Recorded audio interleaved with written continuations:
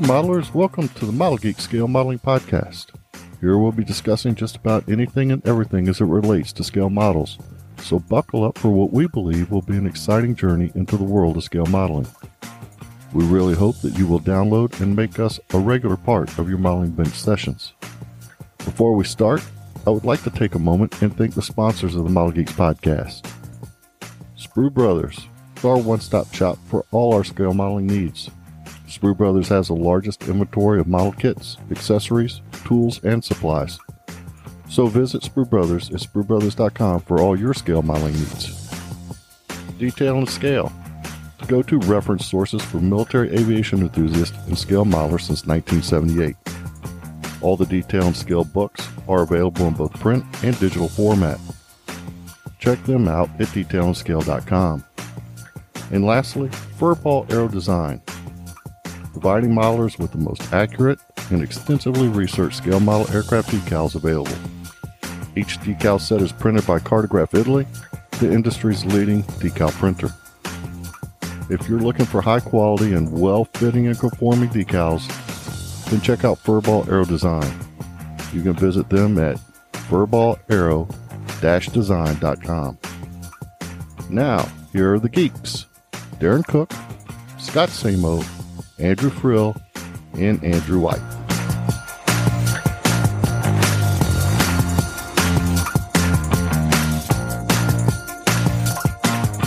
Hey guys, here we are, episode 17. Welcome home. Everybody made it back in one piece from the bright lights of Las Vegas, I see. Barely. No, I'm just kidding. It was coming back was probably the smoothest flight I've ever been on. Not one bit of turbulence at all. You didn't even know you were flying in an airplane. It was smooth, and all the models made it back without any brakes. So that's the most important thing. No issues. No issues. Yeah, no brakes here. Yeah, well, we were moving up in the airplane, and I had my container like around waist level, and it hit the seat in front of me. Moving up, and I was like, shit. And all it did was it broke off the drop tank to the A4. Okay. Which I fixed all that when we got back. No casualties. Yeah, so no casualties. What about your pockets? A little lighter? Either from the one-armed bandits or the vendor room? Or both? Vendor room only here. I didn't touch a single, I'm not a gambler and all that. I won $150 playing slots. But you spent how much? Like 10. I cashed out. I did it for like 15 minutes maybe. Like Allison and I were sitting there doing the thing, And then all of a sudden I got 777s, and it's just like, what? No, you didn't. And I was like, I won, so it was like 150, whatever it was. And I was like, cash out. So I hit the cash out button. Big money. Allison's like, what are you doing? We should keep playing. I'm like, hell no. No, that's what I normally do. I'm done. We're good. Yeah, if I get up like that, I'm done. I was like, let's go to bed. Free model money right there. Yeah. Now, we help pay for dinner. Oh my God, is that place expensive or what? Yeah, it's expensive. All of it. Man, yeah, in the casinos, of course, you're going to... Yeah. Paying $9 a beer is not fun, man. No. Well, we went to that one place with Dirks. What was it, Thursday night? The Yard House. And that was normal prices. It was nice. Yeah, it's you like, get out of the casinos and you're kind of in normal price land. There was a really good Mexican food place that we went to, because we stuck around afterwards for a couple of days. And I just typed in like best Mexican food in Las Vegas. And it was, I don't know, maybe it was kind of over by that McDonald's that we all hit that one night with Tim. It was, so away from the strip, and it was regular prices. I wasn't there for that. I think I was fast asleep. $30. No, at the McDonald's. Oh, yeah, that's right. Yeah, you were already heading back because that was the awards night. Oh, that was awards night. Okay. Yep. Well, anyway, it was get away from the strip, and it was normal. Yeah. So for the listeners, as I guess you tell, we just made our way back from Las Vegas, and in this show, I think we're going to do a little recap of the Geeks experience as we walk the floors of the contest room, walk the floors of the vendor room, talk a little bit about the folks we met. Yep. The fun we had. Good stuff, man. Good people. Holy shit, good people. The good, the bad, and the ugly. Yeah. Maybe a little bit of all of it. So I don't think there was too much ugly. I don't think so either. I think it was mostly all good, The bad came afterwards. Yeah, well, that's still going. It's It'll go on for more a while like too. more like the ridiculous. Romper room Yeah. Yes, romper yes. room hour. Yes. Armchair quarterbacks. You always see that in the days after the Yeah, Nats, though. yeah. Days and weeks afterward, people, expressing their, I don't know, dislikes or. Yeah.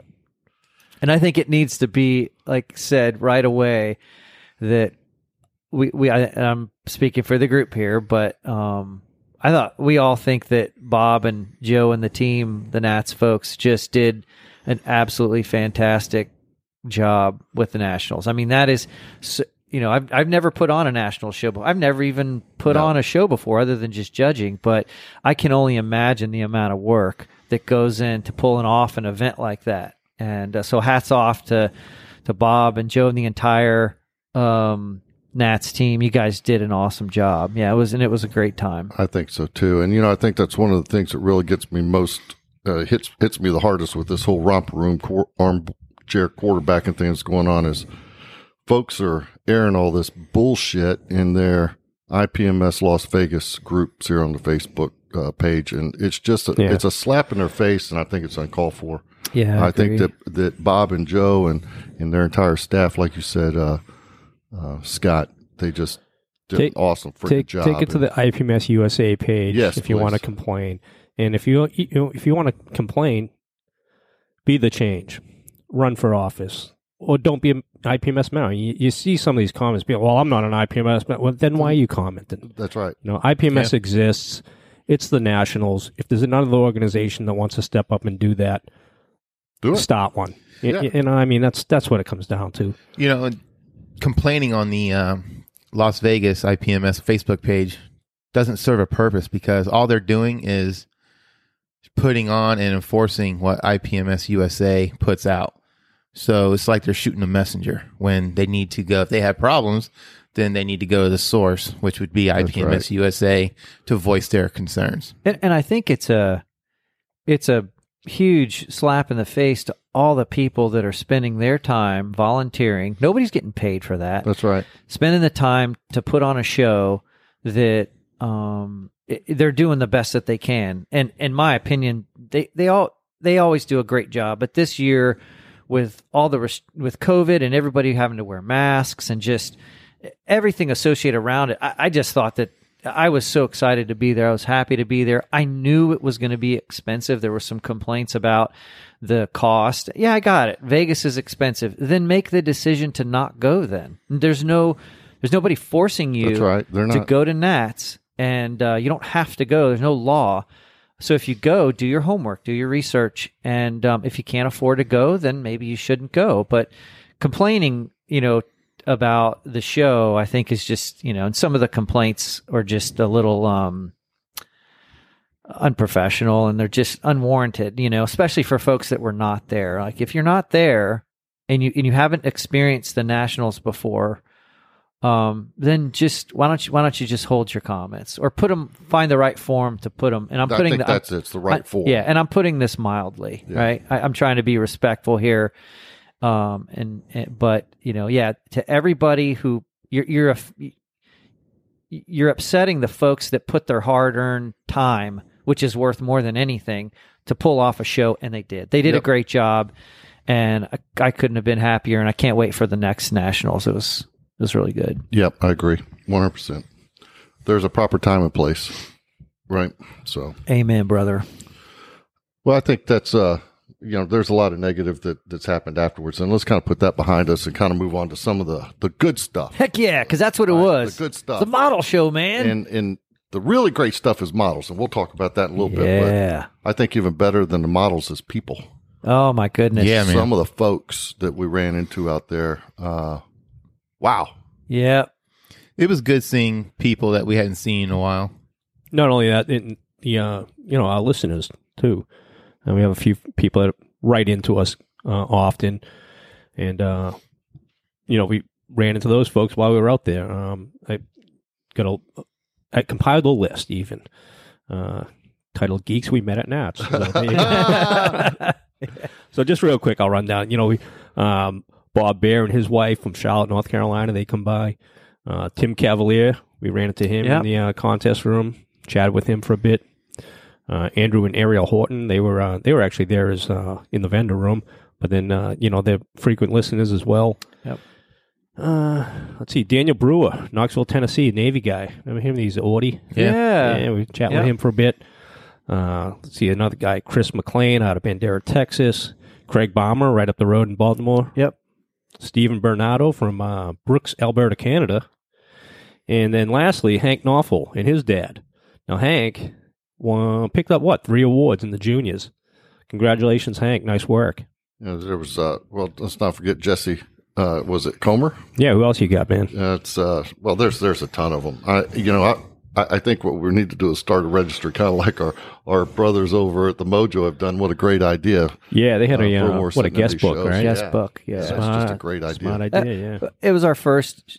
It's only our second show, yeah. So we're still learning. So please forgive us if we didn't mention you. Sincerest apologies. There were so many people that came up to us, and I got to tell you, the first time when you're at a show and somebody taps you on the shoulder and says, "Are you guys those model geeks?" And we're like, "Yeah." They're like, "Oh, we recognize the voice." Most of the time they hear Whitey's voice and they're like, "Oh, wait a second. You guys, me, they probably don't recognize my voice at all, but Whitey's got the very distinctive, and good voice. Darren's got the good, I'm the only one out of the geeks. I sound like a freaking little kid. Hi guys, I'm Scott. I'm Nemo. Nice to meet you. It's just funny, but, no, to the first time when they come up and they tap you on the shoulder and they just let you know that first of all that they listen to you and that that they love listening to the show. That's just, I can't think of a bigger compliment than that. People saying that they're inspired by our work and by us to build. I'm good. That is just unbelievably humbling. Frildo over here, he went around crushing hands. He's going to eliminate the competition by crushing hands, man. Well, I was just always told, growing up, my dad always said, a firm handshake. That's not firm. Yours is like vice grip, and nothing gives me heebie-jeebies more is when you go shake someone's hand and it's like feels like a flounder. Yeah, like a flounder. It's got to be that's all soft, loose lip. Yeah, I got you. I'm with you there. I need to apologize to Jesse. I butchered his last name. It's Hosmer, I believe, is how you pronounce his last name. I can't pronounce cat. So horrible. I'm horrible with names. Jesse. That's why I wrote them all down. Yeah, well. So the only thing worse than my enunciation is my memory. So. Oh goodness, I can't even remember if I have a memory. I used to. I think. I don't know. Oh, that's funny stuff, man. It's all wasted on NATOPS limits and systems and crap like that. EPs. Well, speaking of NATOPS, we also ran into a retired P3 NFO out there. Yeah. Oh yeah, it was in the vendor room, right? Yeah, the vendor room. Can't remember, his wife's name is Linda Barato. She gave me a deal on that PB4Y conversion. They were selling off his stash. We were shooting the bull with him for quite a while on Navy stuff. Swapping sea stories. Old sea stories, yeah, man. Speaking of deals. Yeah, man. Good segue into the old vendor room. What'd you buy? What'd you buy? Yeah. I bought, I think I bought 5 kits and a bunch of books, but I didn't spend near what I had planned on spending. I still spent a lot, but my concern was, of course, how are you going to get it back? How are you going to get it back? And I took the biggest suitcase that we own and left half of it empty, and it worked out great with podcast gear. And let's see, I bought 5 kits also. Yeah. Wow. And they all fit in there fine, so that was great. I'm sorry, go ahead, Phil. I think it was 5 kits. And the one I was most, excited to get was everybody knows I'm a Star Wars fan. And I've wanted a 72 did you finally P the T on that one? I did. The Y-Wing? Man, you have been hard on that for so long. I was like, dude, you better go get it. It's going to be friggin' gone. And we went back the next day, and after I bought that one, the other one was gone. Yeah. And it was a good price on it because you're not going to touch it for... That wasn't going to last past day one, man. No, it wasn't. So, yeah, I'm glad I went and P'd the T on it. And now I have it in my possession.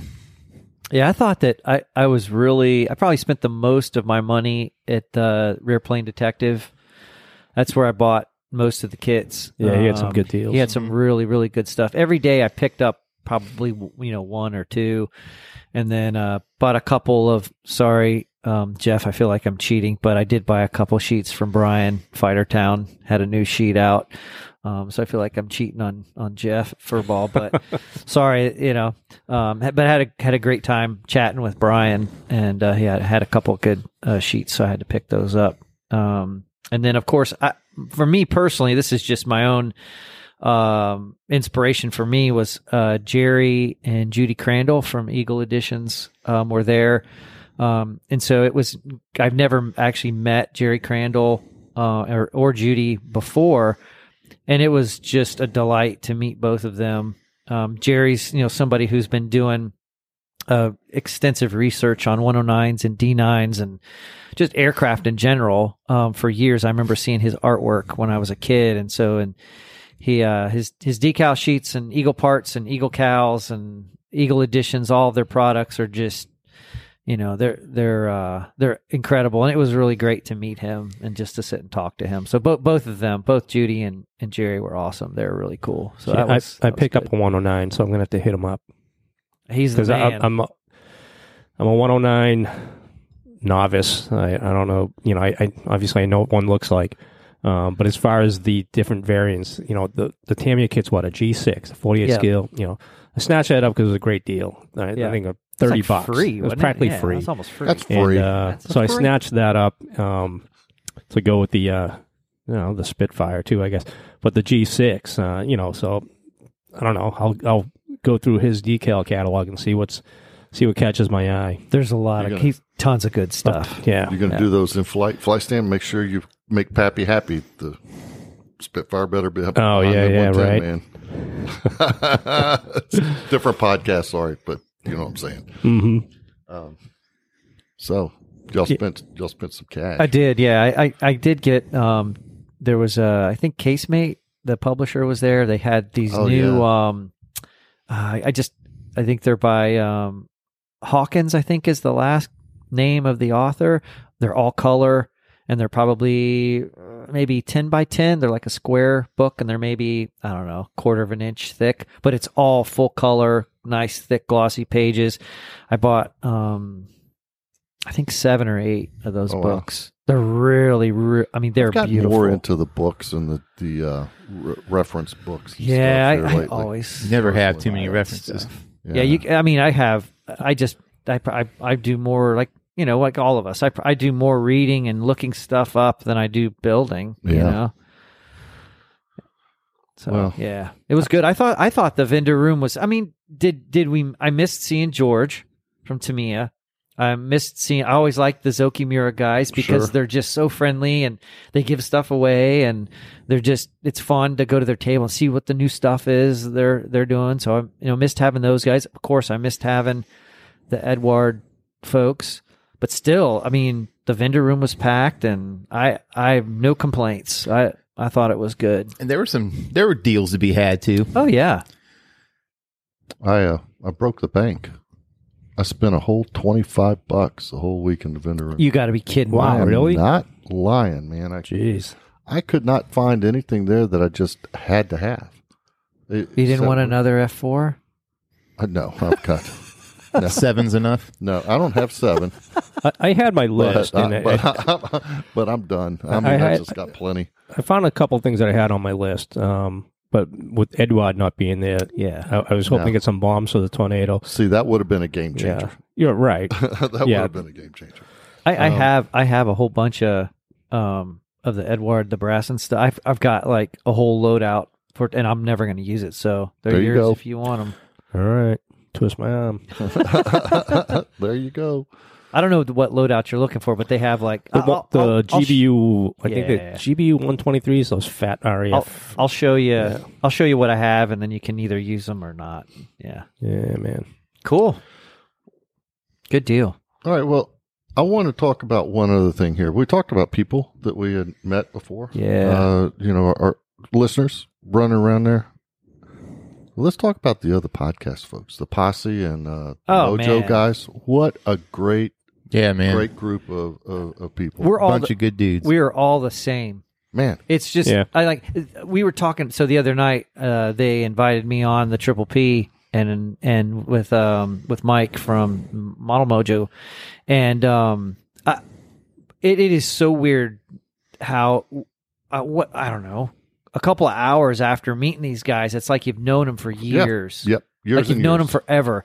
And we all kind of think the same way, and we're all like the same kind of just, love, it's passion about model building, and there's that bond immediately. And so it's like, I feel like I've known them for years. Like I can't wait to see them again. Yep. Every single one of them. Yep. And the whoever set up the breakfast in the morning, that was awesome to be able to sit. Yeah, that was a good time. We'll have to do that at every Nats. We'll have to make sure that we spend the time to have a breakfast. I thought it was good. Yeah, I want to make sure that Dave and those guys down in Australia know, the guys over in the UK know that they were missed as well. Yeah, it'd been great if they could have gone up here. Stuart and all them from Canada. Would have been nice to have everybody there, and I can't wait to Omaha, man, when all this COVID BS is gone, and we can all get together in the room and not just Omaha, but we need to look down the road at a Telford trip. Absolutely. Oh man, can you imagine? I'm already on board. Yeah, twist my arm. That'd be fun. Yeah, Tim, our club president, he's been over there a couple of times. He said, Tim was out there in Vegas with us as well, and standing in the vendor room, he says to me, he goes, Whitey, over at Telford, this thing's about 4 times the size. And I'm like, what? He's like, yeah, man. I was like, man, all right. Because that room we were in was, like I say, about the size of an airplane hangar. Yeah. And, man, 4 times. Whew. Yeah, that's crazy. I know I was supposed to go a couple of years ago. Well, last time he went. Yeah. Annette and I were going to go, and I forget what happened, but we... It's not that. I mean, it's only like a 6-hour flight, so it's like flying to LA. Yeah. Yep. Not a big deal. It's just hop the pond. Flights are a little bit more expensive. I'm just not driving because I'm not going to be the guy on the other side of the road, on the other side of the car. No. Yeah. Been there, done that. Plus, the beers are really good over there, so. Yeah. Yeah, I agree. I think the people, man, that was just. There's a unique bond that we all have, and not only just with the podcasts and also those dudes can build some models. Oh my God, can't they?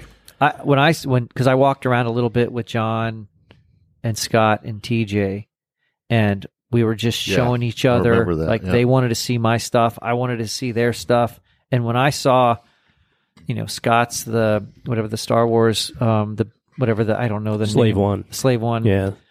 Holy jeez. And then I looked at John and TJ's armor builds, oh my God, man. And I'm like, I saw TJ's stuff. It was gorgeous. I was just like, holy hell, man. That is unbelievable. I didn't get to see any of the other guys' stuff, but the stuff that I did see, I was blown away. Man, they came prepared too. They had totes full of stuff. They did, yeah. Holy goodness. Kentucky Mike, he had that Airfix Bofors 72 scale little kit. Oh, okay. He brought that, if you look on their Facebook page, he's been working on that. Yeah, he brought that on. That was, I want to say he picked up an award with that, I believe. Yeah, he did. But that looked, at 72 scale, is like, wow, man, that thing's really cool looking. You know? Just they're the quality of the builds from the other podcast members just blows me away. It's just unbelievable. Hey, before we move on and we get to the get over to the old contest room, I want to ask you guys, going back to the vendor room, because like I said, I spent $25. Man, that's got to be some sort of weird record on a set of decals. That's got to be a record, right? What did you get? Something. Speaking of decals, I thought the Nats decal sheet was pretty nice. Oh yeah. I think like so too. Yep, they're pretty cool. Yeah, I think I'm going to do that F-15. I've been itching to do an F-15 with some odd markings, so those are just kind of cool. Yep. And then I always, I was trying to go around to find, because I took pictures of all the best ofs, and there was one of the best use of Nats decals. I was like, that's an actual, I wouldn't mind building that one and using that, because I was like, whoever enters in that or has that category or whatever, but... Yeah, I thought special category. Special category. Yeah, there were a lot more special categories than were on that sheet. Yeah. Well, we can get into that one, right? Well, we'll talk about that in the contest room here in a second. Yeah. But, back to my decals, and y'all can't throw anything at me. What'd you buy? I bought a set of Win GT 4 GT decals for my. Well, that's okay. Okay, yeah. So. That's okay. Why are we going to throw something at you? Yeah, you know. That's you're okay. You're a car guy. It's not 70. It's got a wing on the back. They weren't 70-second scale. Oh, no. Right? No. See? No. We're good. No. You're good. But that's one that I just got the gravity paint frill that, we went back and forth on. But did you get the thinner? No, I didn't. I was going to bring it over, but I forgot this morning. That stuff's supposed to be ready to shoot, right? What'd you need just for cleaning it, right? Just no, because if you look at ready it, to shoot. I'm like I said, I like my paint a certain way, and I put a couple drops in it because it's kind of thick when it comes out of the jar. Yeah, and I like it thinner, and so I just add a couple drops to it, and then to clean the airbrush, I think I used lacquer thinner. Okay. But to mix the paint, I used their thinner because it's not lacquer. I think it's acetone based. Right, it reminds me a lot of Alclad. When Alclad first came out and they said you couldn't put it down over bare plastic because it would eat into the plastic. Yeah. And I think that's the same way with that stuff. And so, and they tell you do not, put on thick coats because your first coat, you got to do it real light to build it up. I think, like I said, I think it's acetone based. So you got to give it time to. You don't want to melt that plastic. Eat the plastic. Yeah. I mean, it's good paint. It's hard as nails.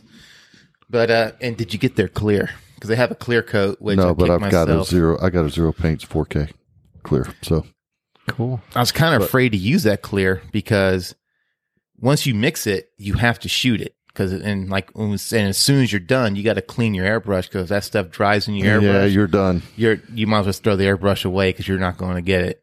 And so I was kind of afraid. I was like, I'll just use Tamiya clear. And yeah, I wish I would have just got there and just cleaned the airbrush right away. Yeah, I'll give it a shot. We'll see what happens. But yeah, that was my $25 set of car decals, but that's going to be a sweet looking automobile when it's done. Cool, man. Yeah, we're not going to dump all over you for buying car decals. That's okay. I'm just fun. That's okay. But fun. If you buy 70-second scale, just like regular then yeah, you're going to get a load of crap. Okay, we're not going to alienate anybody. We're not. Just kidding. 70-second scale's fine. It's an inside thing, folks. It's just an inside thing. So, all right. So going back to that vendor room for a second. What is the one thing you guys found that you just couldn't leave without? Did y'all get something that? Yep. Oh, shot fired. So I was over at John's, John of John's Models down in Pensacola, old friend of ours. Good to see him as well. You can talk about running to old buddies and things like that. I used to live like 10 minutes up the road from John's, which was great. If I needed something, it was like, call him up. Hey, meet me out back at the store. But anyhow, he always has a box of just aftermarket stuff kicking around. So found a brass set of F105 gear for my Monogram 105, which is practically a must with those kits. Yes. And, but one of the things that I didn't even know existed that was sitting in there, I have a Monogram Eastern Airlines DC-3 that I want to do up as an early American Airlines DC-3. And so I was already looking at photos and references of the early cowlings and engines and things. Made a set of early cowlings, and boom, there they were sitting right there in that box of just random resin aftermarket stuff. I was, boom, right out of that. So I'd say out of all the stuff I went home with, that's the one thing I was like, wow, didn't even know existed, found it. Now I don't have to modify anything. And that builds kind of, once I'm done with my Desert Storm thing for this year, which I'm still plugging toward. The Tornado's going to be the last one at this rate, isn't it? Man, it looks like it. I was telling Scott the other day, I was looking at my little notes, and I was like, man, I started that thing back in freaking, May or something like that, I said? Yeah, it's been That's a few way months. too long, man. Yeah. I did get the MRP Desert Sand going on it yesterday. I saw that. Looks good. Yeah. But anyway, yeah, coming out of the vendor room, what'd you come home with that was like a no shit good find? That was it. That was my little diamond in the rough right there. Was that item? Well, you got the Moss Kit exhaust too for it, right? Oh yeah. Those were in there as well. Yeah, that was a good. That was a good box of goodies John had kicking around out there. There was nothing that that I bought. Well, I picked up one of the Hasegawa A4s, the Top Gun, Mach-Ins. Yeah. I know the decals suck, but it's just, I'm just trying to buy back all the A4s that I sold. I saw, because we got there early, right? We were there on Tuesday. Well, Wednesday when they first opened up. So we were walking around the vendor room before it was even open to the public, and I did see there were probably a dozen or so A4 monogram A4s. I mean Hasegawa A4s at various prices. Yeah, and I thought about picking up a couple of them. It would just been something else I'd have to carry home though in my suitcase, and then I guess there was somebody that went through there and bought all of them up. Well, not all of them, because there was like 2 or 3 that were left. Yeah, or like 2. But yeah, he went in and like bought like all the ones that he saw. Yeah. Yeah. So. Yeah, I ended up getting the 48 scale and 32nd scale Top Gun A4 from Hasegawa. Just the 32nd scale kit's awesome because it comes with the ACMI pod and the pylon that holds it. So that's just rather than having to scratch build it, that already comes with the kit. So and that's the whole reason. And it was a good price on that too. It was not super expensive. No, I think I remember which one you're talking about. Was that Rare Planes? Yeah, the Rare Plane Detective. I saw it sitting there, and it was a good price. And the last day, I just been kind of itching to do another 109 with some weird paint scheme, and so I found a couple of those Eduard 32nd scale 109Es, and then sort of the inspiration for that was when I was flipping through the Eagle editions. The Eagle Cowls over at their table, they had this one that's got this really odd striped like paint scheme on the side. So I ended up picking up a couple of those kits. I think I bought all my kits were from Rare Plane Detective. There was one that I let get. I let one slip through the cracks. I didn't P the T on it when I should have, and it was from John. It was the Tamiya DO335, the single seater. Yeah. And he had a price of like $30, which is pretty good. That's practically free. Man. Practically free. That's free. And I was like, it'll be there. Let me just. I think I either had a bunch of stuff in my hands or whatever it was. I was going to go back to the table, drop off our stuff, and then come back and pick it up. And what do you think happened whenever I came back to pick it up? It was gone. You got to get it when you see it. I had one of those instances happen to me. I was on the fence. I was walking past the table and saw the HK 148 Lancaster. Yeah, so I was going to touch on that too. The guy had it there for $107, which is, with no shipping, and that's a good price right there, man. Yeah. And I was standing there talking to Tim at the time, and I'm rattling in my head. I was like, I should just grab that thing. And then a guy come walking by. I was like, picked it up, bought it. And I was like, oh, good luck to the guy then. I was like, all right. You mentioned that. The one thing I saw was the Lancaster, the nose art. Yeah. Which is just the forward fuselage, which I think is just cool as hell. But what really struck me was they had the test shot of the B-17. Yeah. So that was at that same table. Same table, yeah. So I guess they're saying that's going to be out just before Christmas. That's cool. That'll be a seller. I want both of those. I think those are just make really cool desk additions for the office desk. Sure. You know what would look awesome is it's 32 scale. You said. Yeah. I'd like to do something like that with the with a crew in there, think of that like mural up there, the Keith Ferris mural of the B-17 crew. That would be cool to have them in there, manning the guns. Yeah, so the one side of it, it's the starboard side of the kit is clear. Yeah. So if you wire that, it would really look cool on the back side, and then of course with the figures and stuff, it would just look cool as hell. Yeah. You could really go nuts with it. Just think all the nose art decals that will come out for that. Oh yeah. All the different. Yeah. So I came close to P and the T on that, the Lancaster one, but were there any kits that in particular you guys were looking for that they didn't have? I know there were a couple for me that I was kind of bummed that I didn't see. One was the late version of the new ICM Cobra. I was kind of bummed I didn't see that one. And then there was one other kit. I guess it's that new 35th scale 109. I was hoping to pick that one up, and Andy said it's just not. It should have been out, but It's held up at held customs up. or something. Yeah, just couldn't quite make it. And then of course, I'm definitely looking forward, but I don't think it's till later, till the new late A from Tamiya that comes out. So, but I didn't think that one was going to be there. But it was definitely, those are just the Cobra and then the 135th scale 109. Those are the two that were not there. But yeah, how about you guys? Anything that you were looking for that disappointed you didn't see?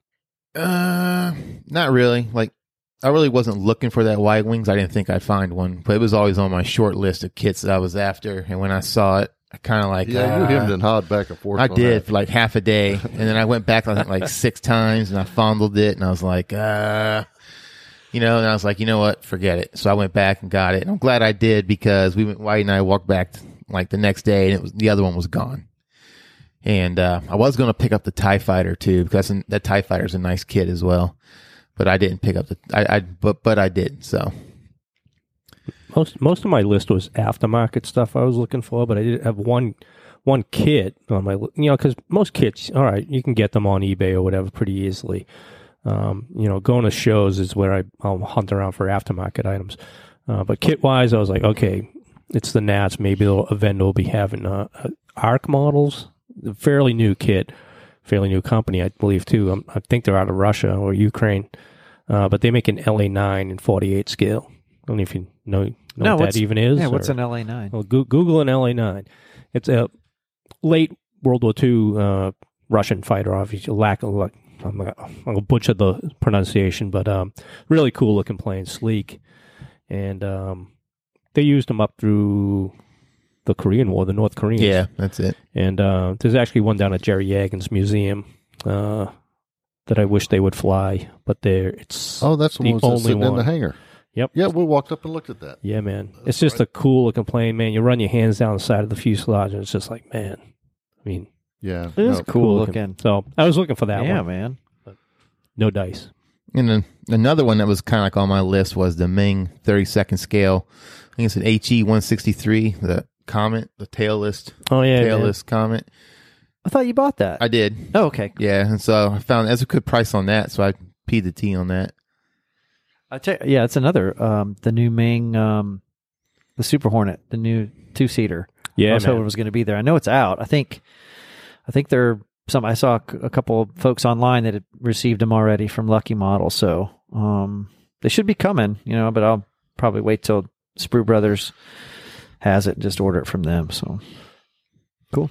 What about the raffles? Did y'all win anything in the raffles? I did, yeah, man. I didn't win anything. Yeah. I don't ever win anything with the raffles. Yeah? What'd you win, Whitey? You say win. I like the way they did the raffle. I did and too. Again, squawking wise, you heard some squawking over.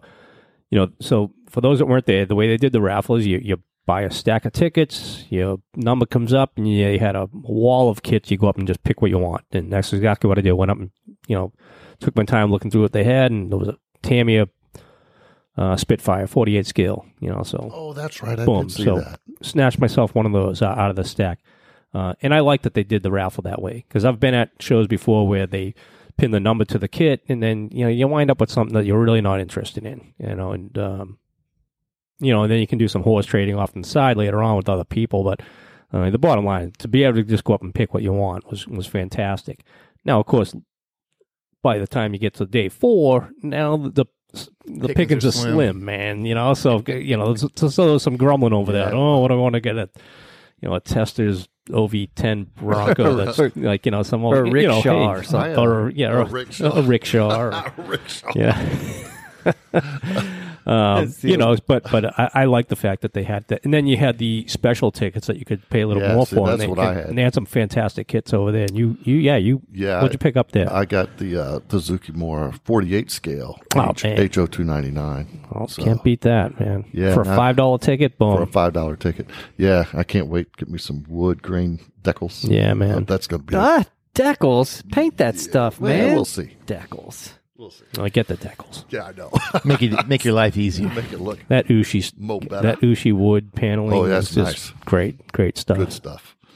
So, yeah, all right. I love raffles, as y'all know. You are. You're a big raffle guy. Every show we go to, you buy a stack of them.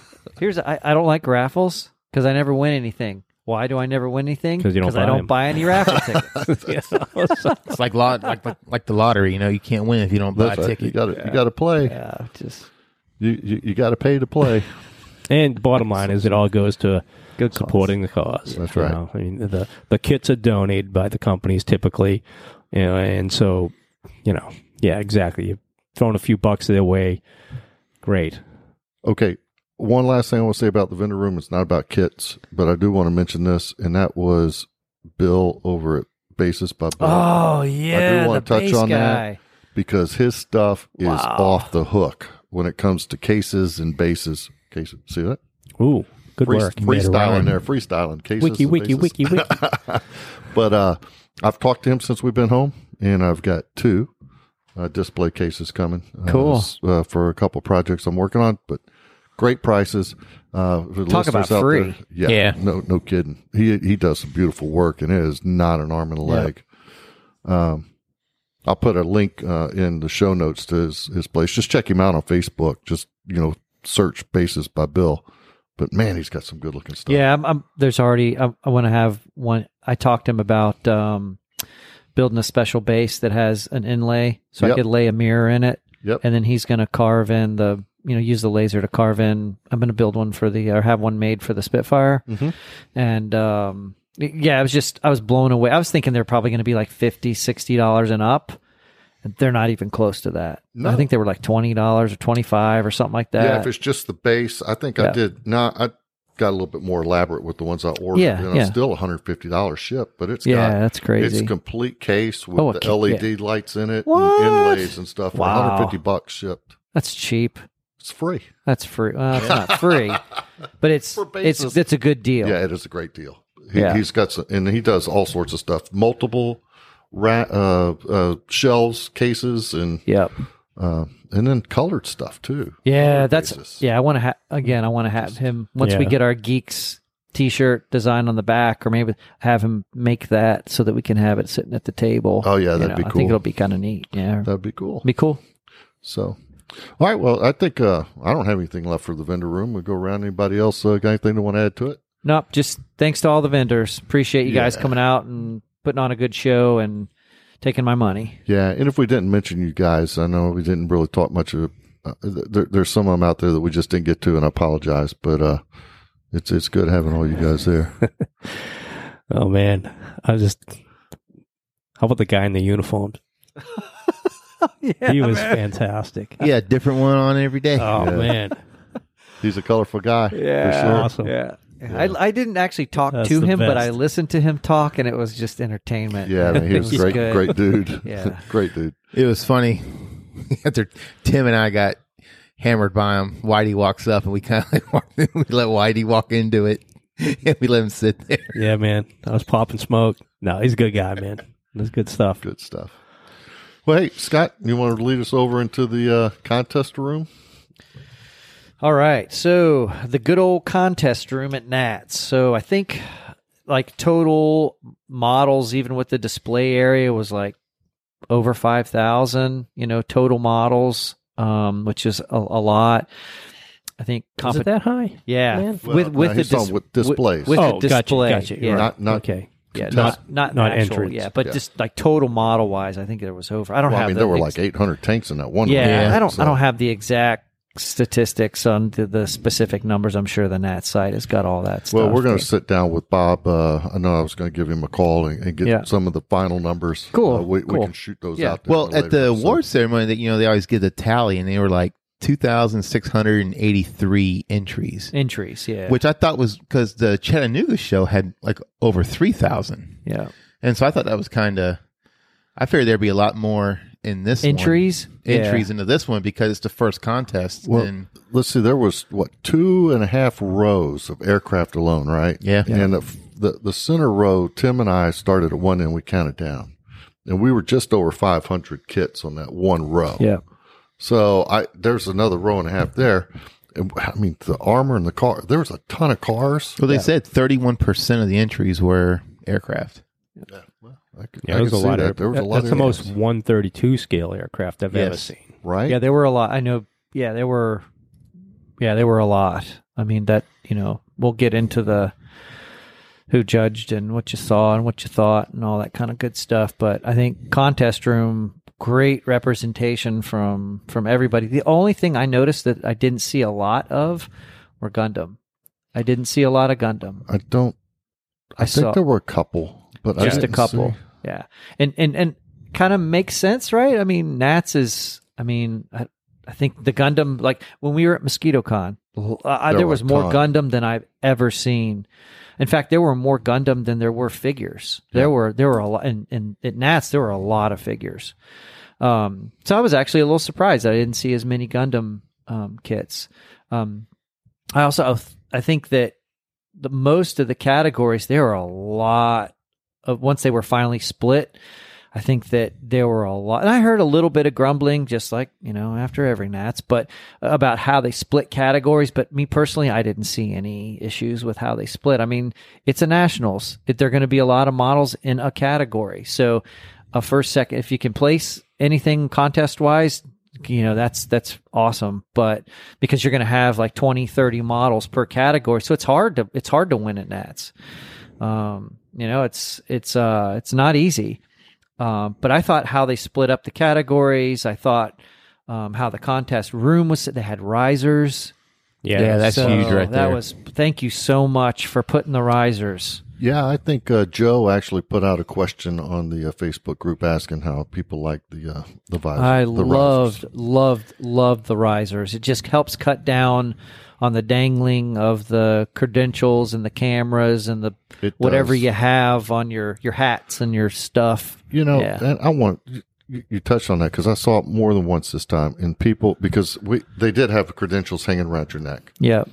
And people leaning over the table, even with the risers, they're still leaning over the damn tables, not holding their stuff slinging around. Yeah. Folks, if you're going to look at this stuff, remember, people have upwards of 100 hours or more into some of these kits, 800 hours in some instances in these kits, and don't go slinging your shit around like that. Yeah, it's okay. I mean, just like me, when I'm looking, I have my whatever either put away, or it's in my hand, and I do my best. If I'm taking pictures, I don't lean over like on top of the model. It just, that's why you got zoom. But you just have to, as long as you're mindful of that stuff. But I thought most people were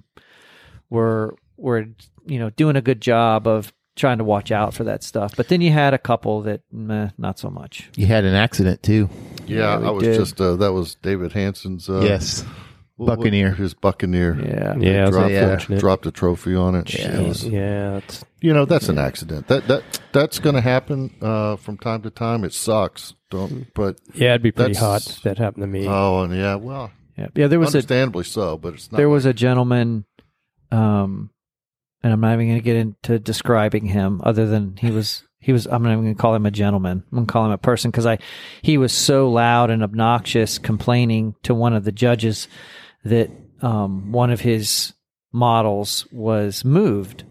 First, he was upset because it was moved and nobody called him to move the model, and then he was upset because I think there actually was some damage. So I'll back him up on anytime there's damage, that's unfortunate, but he was like wouldn't accept the judge's apology and saying, "Hey, I'm very sorry. I didn't judge your category. I didn't move your model, but I don't know who did. But very sorry on behalf of the Nationals." And I was listening to the conversation, and the guy just wouldn't leave well enough. He just wouldn't accept it. He's like, "No." He's like, "I want to be paid. I should be compensated for. How are you going to compensate me?" And the gentleman's like, "Sir, we can't pay you for the damage to your model." And he was like, "Well, I worked hard on this." And he was just kind of going on about, and wouldn't leave the guy, like wouldn't accept the apology. And I kind of felt bad for the judge was just doing everything he could to make it right and apologize to the guy. But, he just didn't I guess they had written down on the sheet, apologies, was whatever during judging. I don't know what broke, but something broke. Yeah, I mean that happened. I lost an antenna off of my tank, but I didn't. I'm not going to gripe about it. It's an easy fix. Yeah. So news flash. Yeah. Shit like that's going to happen. It is. We go in there, we set stuff on the table. We know that things are going to get moved around. How many times have I gone to, of course, this is my first Nats, but other contests, you go in and you'll see them moving your bases around. Sure. They have to see certain areas of shit's going to happen. Yep. If you're not around and they split a category and they got to put your stuff in another, they're going to pick it up and move it. Yep. That's why and you put it on a base. Yeah, that lends exactly. Put your stuff on a base if that's something you're concerned about. Yeah. I mean, I put mine on a base for 2 reasons, and it's not to make it look better than the next model. It's so that they don't have to grab the model if they have to move it, and I put it on a mirror so they don't have to, so they can see the bottom and they don't have to pick it up because they're gonna pick it up. Right? Yeah. There was a especially when it comes down to a tiebreaker. They want to look. They're probably going to look at the bottom. Yeah. Yeah. And it's so that's why I would much rather have a natural environment like a tarmac or a carrier deck or grass strip to put but I don't do that just for the sake of I just don't want them touching it. That's I like the bases that have the grass and those are they look so much better than a stupid mirror, and I really don't even particularly like putting mine on mirrors, but I do because like I said, just keeps the hands off the judge, the judge's hands off of it. To those out there that think that they're going to get one over because they don't sit it on a mirror, they're not going to look at the bottom. I'm not going to bore at that seam line. Guess what? Yeah. If you get to that point, you're going to see the bottom. Yeah. So. Yeah, we'll get into I think we should. No judge wants to pick up your model. That's right. But like I say, when it comes down to tiebreaker time, it's, we judged category, and I was like, nominated to be the guy to do picking up, and I was like, nope, not going to do it. They did have let's segue into the judging part, right? Because I think there's been a lot of discussions, a lot of chatter going on the Facebooks and the old social medias. So let's just go ahead and jump right into it. So who judged? I judged. Whitey did. Judged. Frill did. Darren, you probably would have, but you had to bolt. I don't judge. You don't anybody. Judge? No, I did not judge. I had family in town, so I had to get back to. But Frill, Whitey, and myself, we all judged, right? And so I'll only speak to what I saw when I was judging. But in my particular category, we had 19 models, and how many of them had crooked parts? Any guesses? 18. That's right. Only 1 out of 19 had straight wheels, straight landing gear, straight pitot, straight canopy, straight horizontal stabs, straight weapons. One out of 19. That's just, so, and the finish was pretty decent. It was nice, and I didn't see any glue bobs or bings or stuff, but I think for us, it was a, looking at, and I think even backing up before that, I mean, Whitey, you were saying that like when they gave the pre-judges meeting, they gave a pretty decent list of the to-dos and not to-dos. Yep, they did. And, and it's not a numerical list. Let's be clear on that. It's not a, though construction may be at the top of the list, it doesn't mean that if you look at construction and it's bad, it's out of contention. That's not the case. It's a bulleted list of, okay, guys, this, and it's not a definitive list either.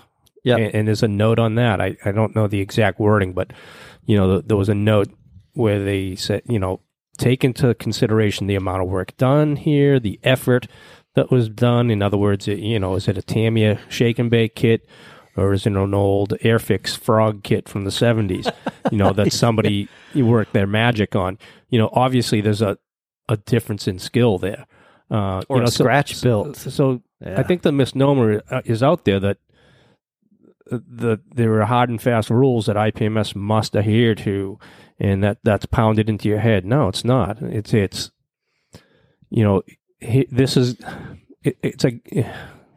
a guide. What's that blurb at the beginning of NATOPS?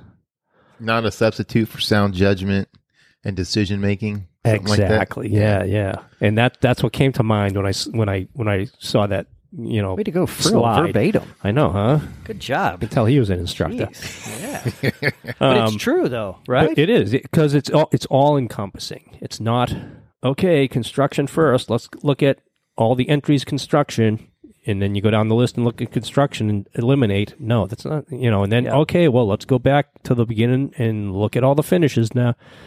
It's like I say, it's all encompassing, man. But I will say that I know that the fundamentals, if you can't nail the fundamentals, then I don't care how nice your finish is. So if your gear and your wheels and your canopy are crooked and you have seams showing and you have glue marks, then I don't care how nicely weathered and painted your model is. You have to do it as far as a contest, right? Yeah. You have to be able to have, do your best to nail the basics. Yeah. Seams and canopy, clear parts, decals, alignment. Alignment is the big one. Yeah, let's be clear here. Yeah. We're talking, again, this is at a contest, folks. Right. Yeah. And believe me, everything on the table looked fantastic. Yeah. But it's a contest. You're picking first, second, and third. So that is, that's where the scrutiny comes in. On any given day, all those models look fantastic. I'm sure the modelers are proud of their work. Each one of us entered stuff that looks good but didn't win. Boo-hoo. Yeah, I mean, what if you have another special category like best paint or best weathering? We do best aggressor. We do, all these that's an idea right there. Yeah. And you don't necessarily have to place in the top 3 to get best weathering. That's a great special category. Separate category. And, you could do it in each category. Mm-hmm. And I think we've all tried to, because Whitey and I, we were talking about this the other day. Let's go back to, I'll just say a Nats before. I won't go specifics, but there was a model that got best aircraft. And all of us were like, what is that got best? It looked like the classic Franklin Mint die-cast toy. There you go. Yeah. There was, and we were just like, what? And, when I'm judging, I'm looking at everything. Yeah. Am I looking at fundamentals? You bet. Am I also looking at, because also what I don't want to, if there's a guy that has perfect alignment and perfect all this, but the finish looks like he just painted it and that's it. Anybody can do that. There's no skill to that level there. Is, again, it goes back to the blurb. Take into account everything. Yep. The work done. Yep. And I think too, another issue is you see it a lot at our local shows that we go to. They're always asking for judges, and no one really wants to judge. True statement. Then so the people that do volunteer to judge are guys who have never done it before.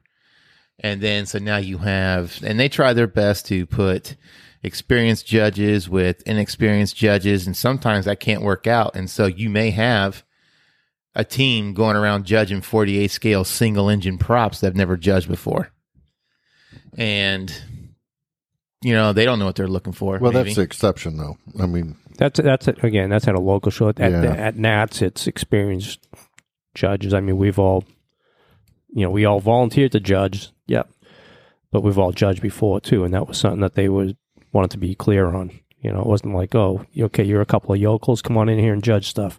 It wasn't like that at all. And too, but what I'm trying to say too is so you don't have the same people who have that experience, right? That there's no qualification really to. Yeah, where's your PQS? Yeah, your PQS. Right. Yeah. Where's your badge that shows that you're an experienced judge with 16 contests under your belt or something? Yeah. So and so you're going to run into that issue as well, and people unfortunately are not going to know what to look for on a 48 scale single engine prop. And somebody had asked me, one of the guys in my group, he was OJT in it. So he had never, so he's just observing myself and the other gentleman. And so he's asking lots of questions, and he's asking really good questions. He felt like, he's learning. And afterwards, he came up to me and he told me, gave me a huge thank you. So great guy, really nice guy. But he was like, how do you weight, say, all the different individual items for fundamentals. For example, seams versus decals versus alignment versus, glue, can, all that. He's like, how do you weight that stuff? And I'm like, you have to be reasonable. You can't say something like, well, if decal application is more important than seams, or seams are more important than alignment. You cannot you can't just blanket statement of, yep, seams are this level and alignment is this. It's how egregious is the error if there's an error. Like, for example, if a wheel is just a little bit out of alignment versus it's completely cockeyed and way splayed out, there's a difference there. So you have to, but I don't wait like, oh yeah, a seam, an issue with seams is more egregious than an issue with alignment. It's all dependent upon how bad you feel the issue may be, and you have to reasonably be able to look through it, because it's. If you got a silver decal versus maybe a decal that has a little odd sheen to it, again, it's what's the overall effect? What's the overall finish? It's just, walking up, taking a look at the model, getting an overall impression first is what I do. You just kind of take a look and what are you looking at here? Mm-hmm. Now, one of the other things they covered in the brief was, no magnification. You're not walking around with an optivisor on. That's not allowed. And also, everyone has an iPhone. No snapping pictures and zooming in, and you're not judging from that perspective. And one other thing that we talked about the other day was it might have been you and I, Scott, or maybe me and Frillo, pen lights. Yeah, we were all talking. I'm against pen lights because if you're looking at a model under whatever the given natural lighting is, and it looks great, then it looks great. Getting into running stuff along the tops of fuselages, looking for seams, I don't like that. I'm not a fan of that. I think that should be something that's thrown out as well. I'm with you. It's a great tool though when you're building. Yeah. Oh, great. Yeah, great when you're building, but I don't think for that reason. If you're looking at it, they're going to do it with Mach 1 eyeball, sure. And that's another the head judge. He did let the Mach 1 eyeball be your tool. Yeah, and so given that statement, guys, toss out the pen lights. Running pen lights along tops of fuselages, looking for steps and go seams and that kind of stuff, I don't agree with. It should go away. It's going to show up every single model I have in my cabinet. If you take a pen light and you do that, because you're going to find it's every model. I mean, it's almost impossible to get rid of. So Whitey, I'm totally with you. Still like get rid of the pen light at a contest. For getting into a cockpit, though. Well, for looking at the detail, into detail of the cockpit. No, there's nothing wrong with that. Yeah, look in the cockpit. On the bottom of the airplane while I'm looking in the mirror, trying to see up on the bottom. But, sure, but then overall, stepping back and looking at the overall impression with the Mach 1 eyeball, how does it look? Right there, under the given natural lighting conditions, how does it look? Not what's the difference there between taking a photo and zooming in? Yeah, or throwing the optivisor on and walking around looking at them like that. Time's sake, I know that. One thing because Nats doesn't, some contests allow sweeps, but Nats is a no sweeps. I happen to be a fan of the no sweeps. But we had one gentleman, he had I think 3 or 4 of the same. So we just kind of looked and saw which, because knowing that he can only one of those can place, just for the sake of time, we looked at that guy's all 4 at the same time. Sure. And judged his and then picked the best one, and then we kind of set the other 3 aside.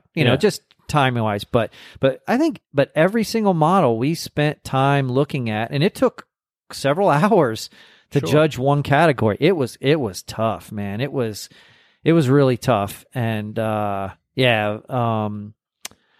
it was at the end we all 3 agreed on how first, second, and third, like we all vehemently were like, yep, that's first, that's second, that's third, and we all felt good about what we did. But it took us several hours to get to that point, and it was good. I thought it was I thought it was a great experience, and certainly look forward to doing it again.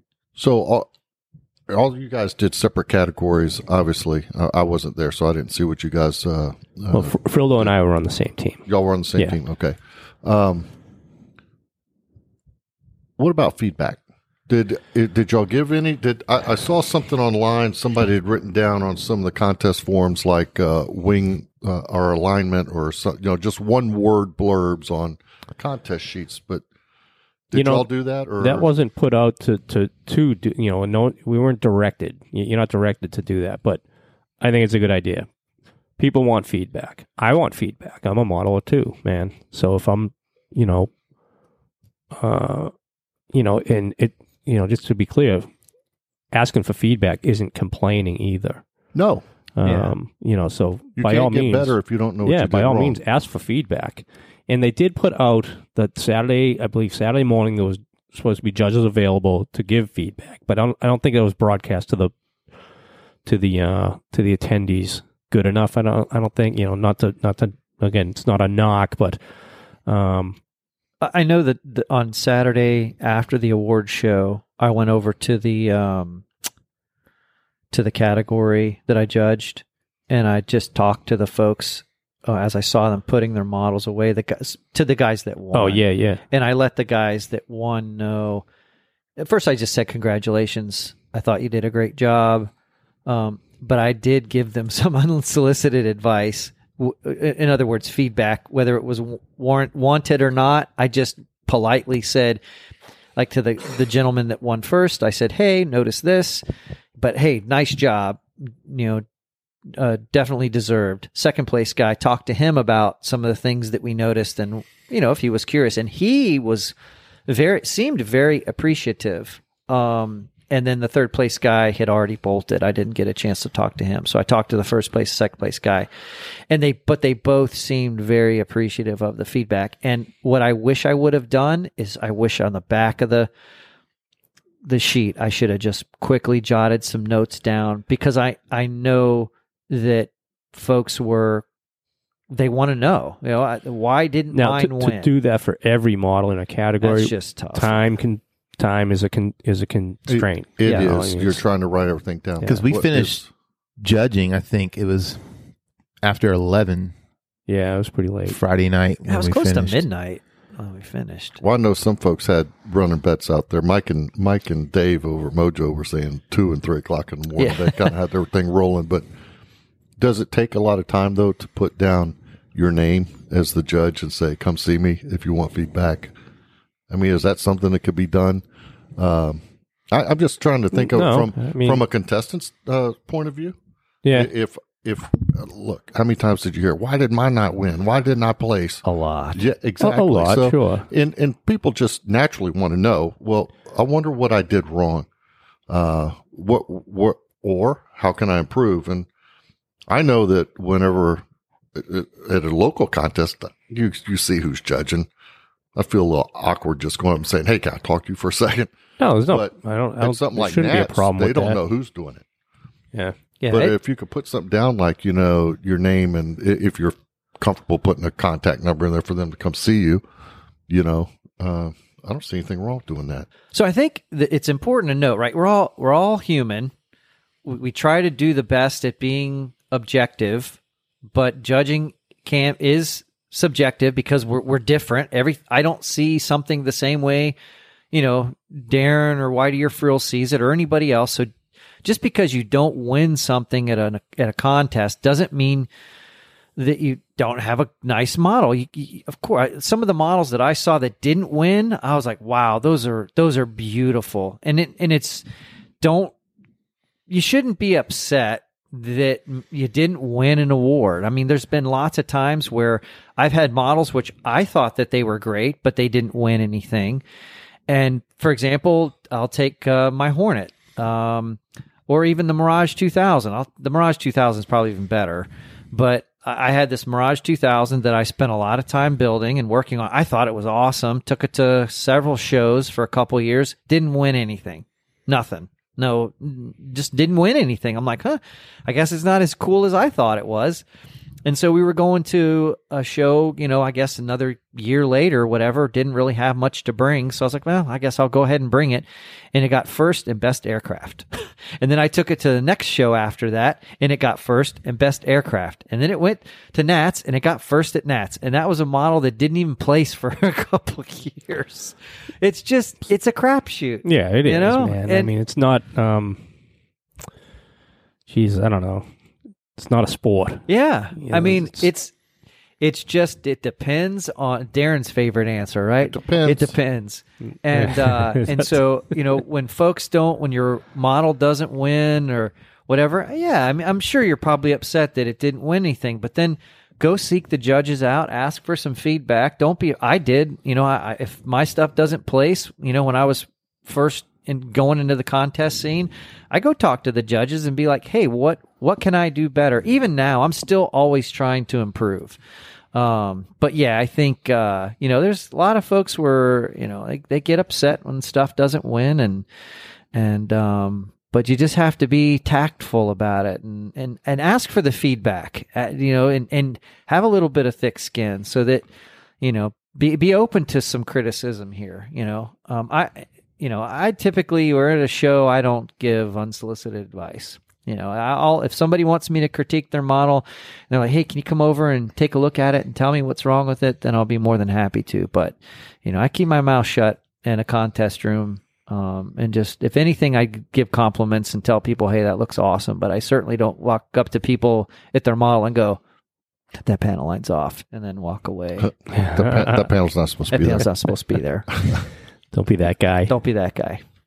But yeah, cool. I thought that overall, I thought the models that won should have won, and I thought that the judges overall did a great job. Good. And I thought it was good. What walking around the contest room? What was what stuck out to you? What kit stuck out? I think I know the answer to at least the two that really stuck out. Yeah, everybody's got pretty much catch on, but there are pretty much two that stuck out to me. One was the 48 scale scratch built Sky Crane, which that was awesome job to scratch build that entire thing. That won best aircraft, didn't it? Or best in show. Best aircraft, best in show. Yeah. Well, and then it was pretty impressive. A short Sterling that was scratch built. That was pretty nice too. Vac form. That was vac is a vac form. But that one was nice too. That caught my eye. Yeah, that was my. You have to give you the little slip. What is that? The crowd favorite? Or most popular. Yeah, that was my vote for that. I put that in the box because that. Not the I want to keep wanting to call that thing a Chinook, but it's not. It's Sky Crane. Yeah. Sky Crane was fantastic. But I don't know. I like British bombers of World War II, and that Sterling is just a odd, unique looking airplane. And I don't know the history of that vac form kit, but talking to some folks that were hanging out around it, it's apparently a pretty abysmal kit to start with. I have not seen a vac form kit that was not abysmal. Well, true enough. Personally, I've got an MB5, a Martin Baker MB5. Oh, yeah, It's the only vac form kit I've got, and I just hold on to it because I say this is what it could be. Dude, when I get to that kit that's just kicking my ass, like the RF5 and the F-18, I pull that one out and say, life could be so much worse. Dude, I can't even cut through like a vacuform canopy. How the hell am I going to build a vacuform kit? You know what? That should be one of our challenges. Oh, shit. I'd fail. You know how we did the March Madness thing that time? We should do that. We should do a vacuform challenge, man. No timeline on it really, but just okay good. Like give us like a year. Oh shit, that's I don't know, man. There was another model that kind of caught my eye, and it was the 48 scale HE-219 that had the in-flight fire, and he had it feathered. Man. That was cool. And he had the cowl flaps closed on it, and he had because I remember, because it was up for best aircraft, and one of the things was the judges were talking about was, how come there's like smoke down on this side, but there's no exhaust or anything over on the right side. And I was looking at it, and I looked, and I noticed that the number, I guess, the left engine was feathered. And I was listening to him go back and forth about it, and I was like, oh, well, look. And that's before, because I read the write up on it, Mm-hmm. and I guess they hadn't read that, and the dude was saying that he had an in-flight fire. That's why the engine's been feathered, and that's the smoke from the fire had dirtied up that. Yeah, That's pretty cool. Stab. That's a beautiful build, man. And that was why awesome. they're like, well, why isn't it on the right side? And I was like, well, if you guys read the thing, I was like, because he had a fire and that's the smoke. And they're like, oh, that makes sense. It was like, Ding.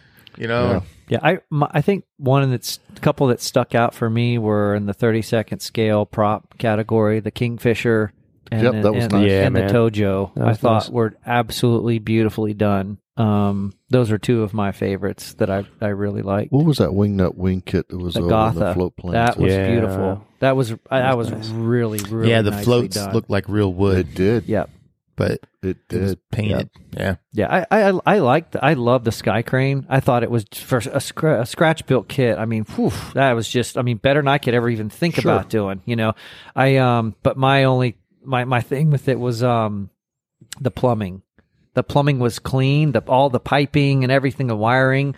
I just again I'm nitpicking here on the best of show, but Yeah. I didn't think that the piping was very realistic looking. Yeah.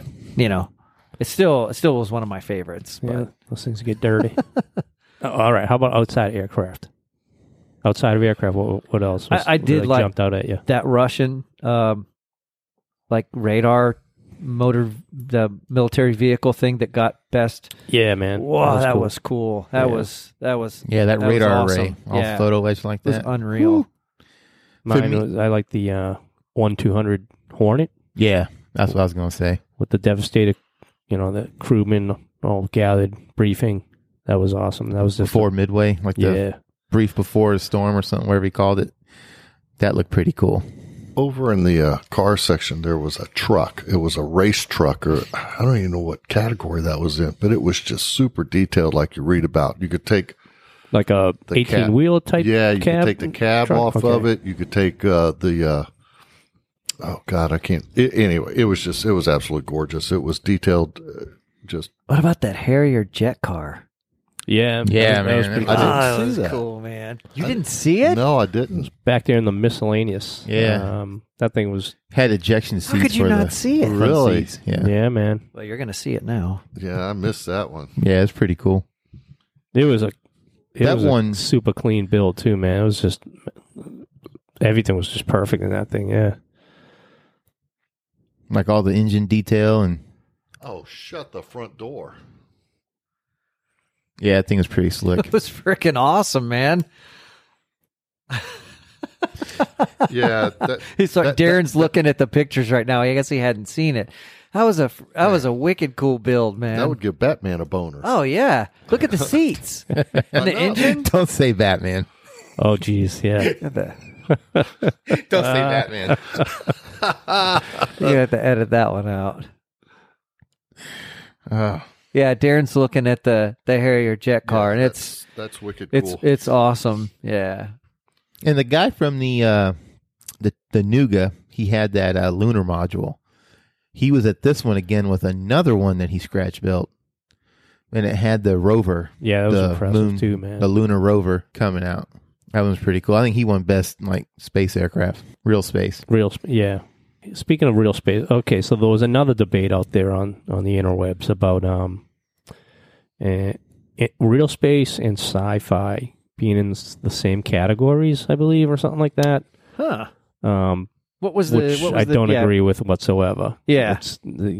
It's apples and oranges. I don't give a shit what anyone says. I forgot what the big dilemma was. It was Yeah, I something can't- that But I mean, bottom line is if you're out there hosting a show, folks, real space is real space. Sci-fi is sci-fi. Absolutely. Yeah. It's just two separate categories. Yeah. huh? Yeah.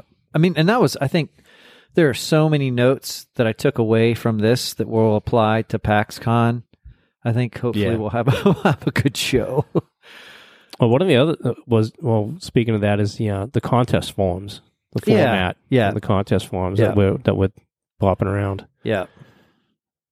Yeah, I think Jim had some good ideas on how to do the contest form. The forms to me are kind of clunky anyway. There's just so much.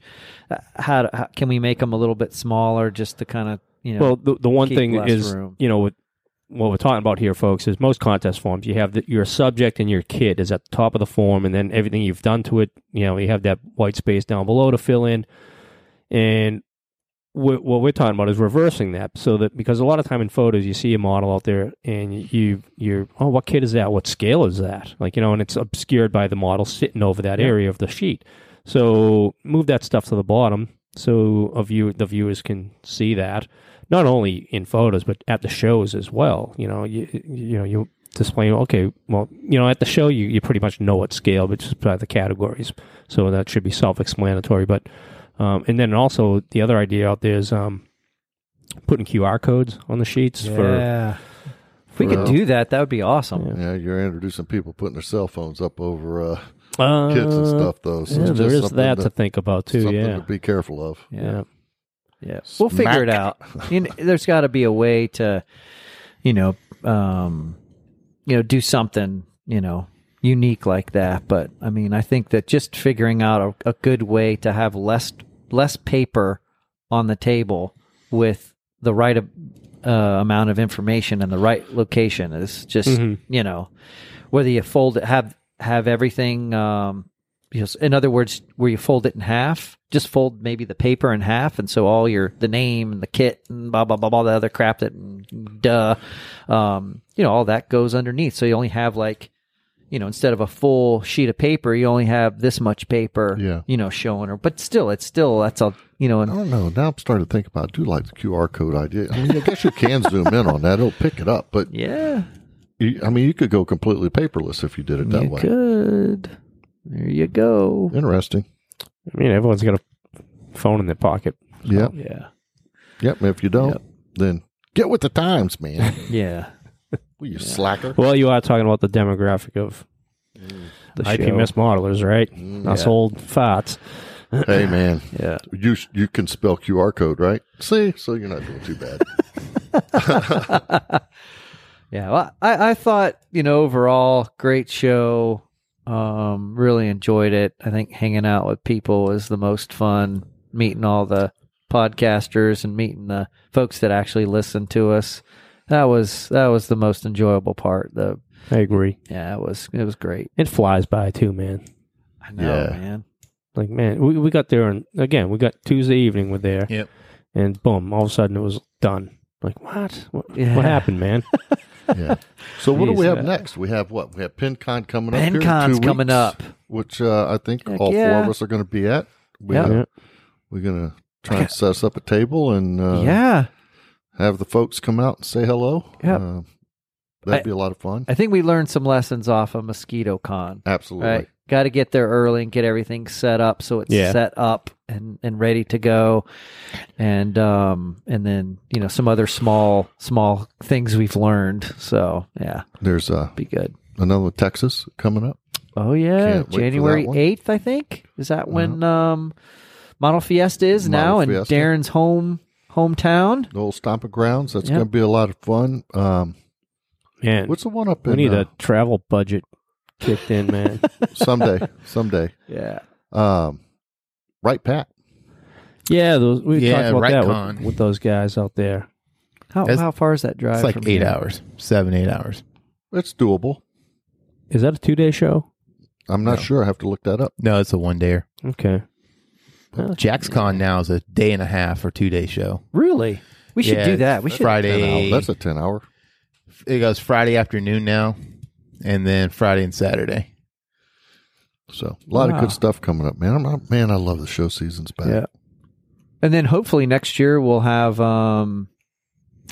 it'll be a decent amount of shows here in the Northeast. So we'll have hopefully Richmond, and that's then we'll a good show. Yeah, and then we'll have Mosquito Con because that's in April, right? Yep. And then the Fairfax show. Yep. Then Roanoke. Jeez. There's going to be a bunch. That's just up here in this neck of the woods. That Roanoke one's always a regional too, isn't it? Well, they were supposed to have the regional convention, Region 2 convention last year. Got canceled. Yeah. So I'm sure they're going to probably try and kick that one in here with their first one out of the box. I hope. And then and that's in August again in Omaha? Is it August No, again? it's July. July. Okay. Like that last week of July. Omaha. Wow. That'll be fun, man. Counting the days down already. So, yeah. Cool. All right. Well, hey, guys, this has been a great little Nats wrap-up. I don't know, man. It was a good time. I really enjoyed. I think it was my first Nats, right? And I enjoyed every bit of it. Again, except the prices. Vegas was a little expensive. Hey, real quick for our listeners, I want to put out there that we did several interviews while we were out there. And if y'all kind of just keep an eye out here over the next couple of weeks, we're going to shoot out some little 30-minute segments here and there of the interviews that we did.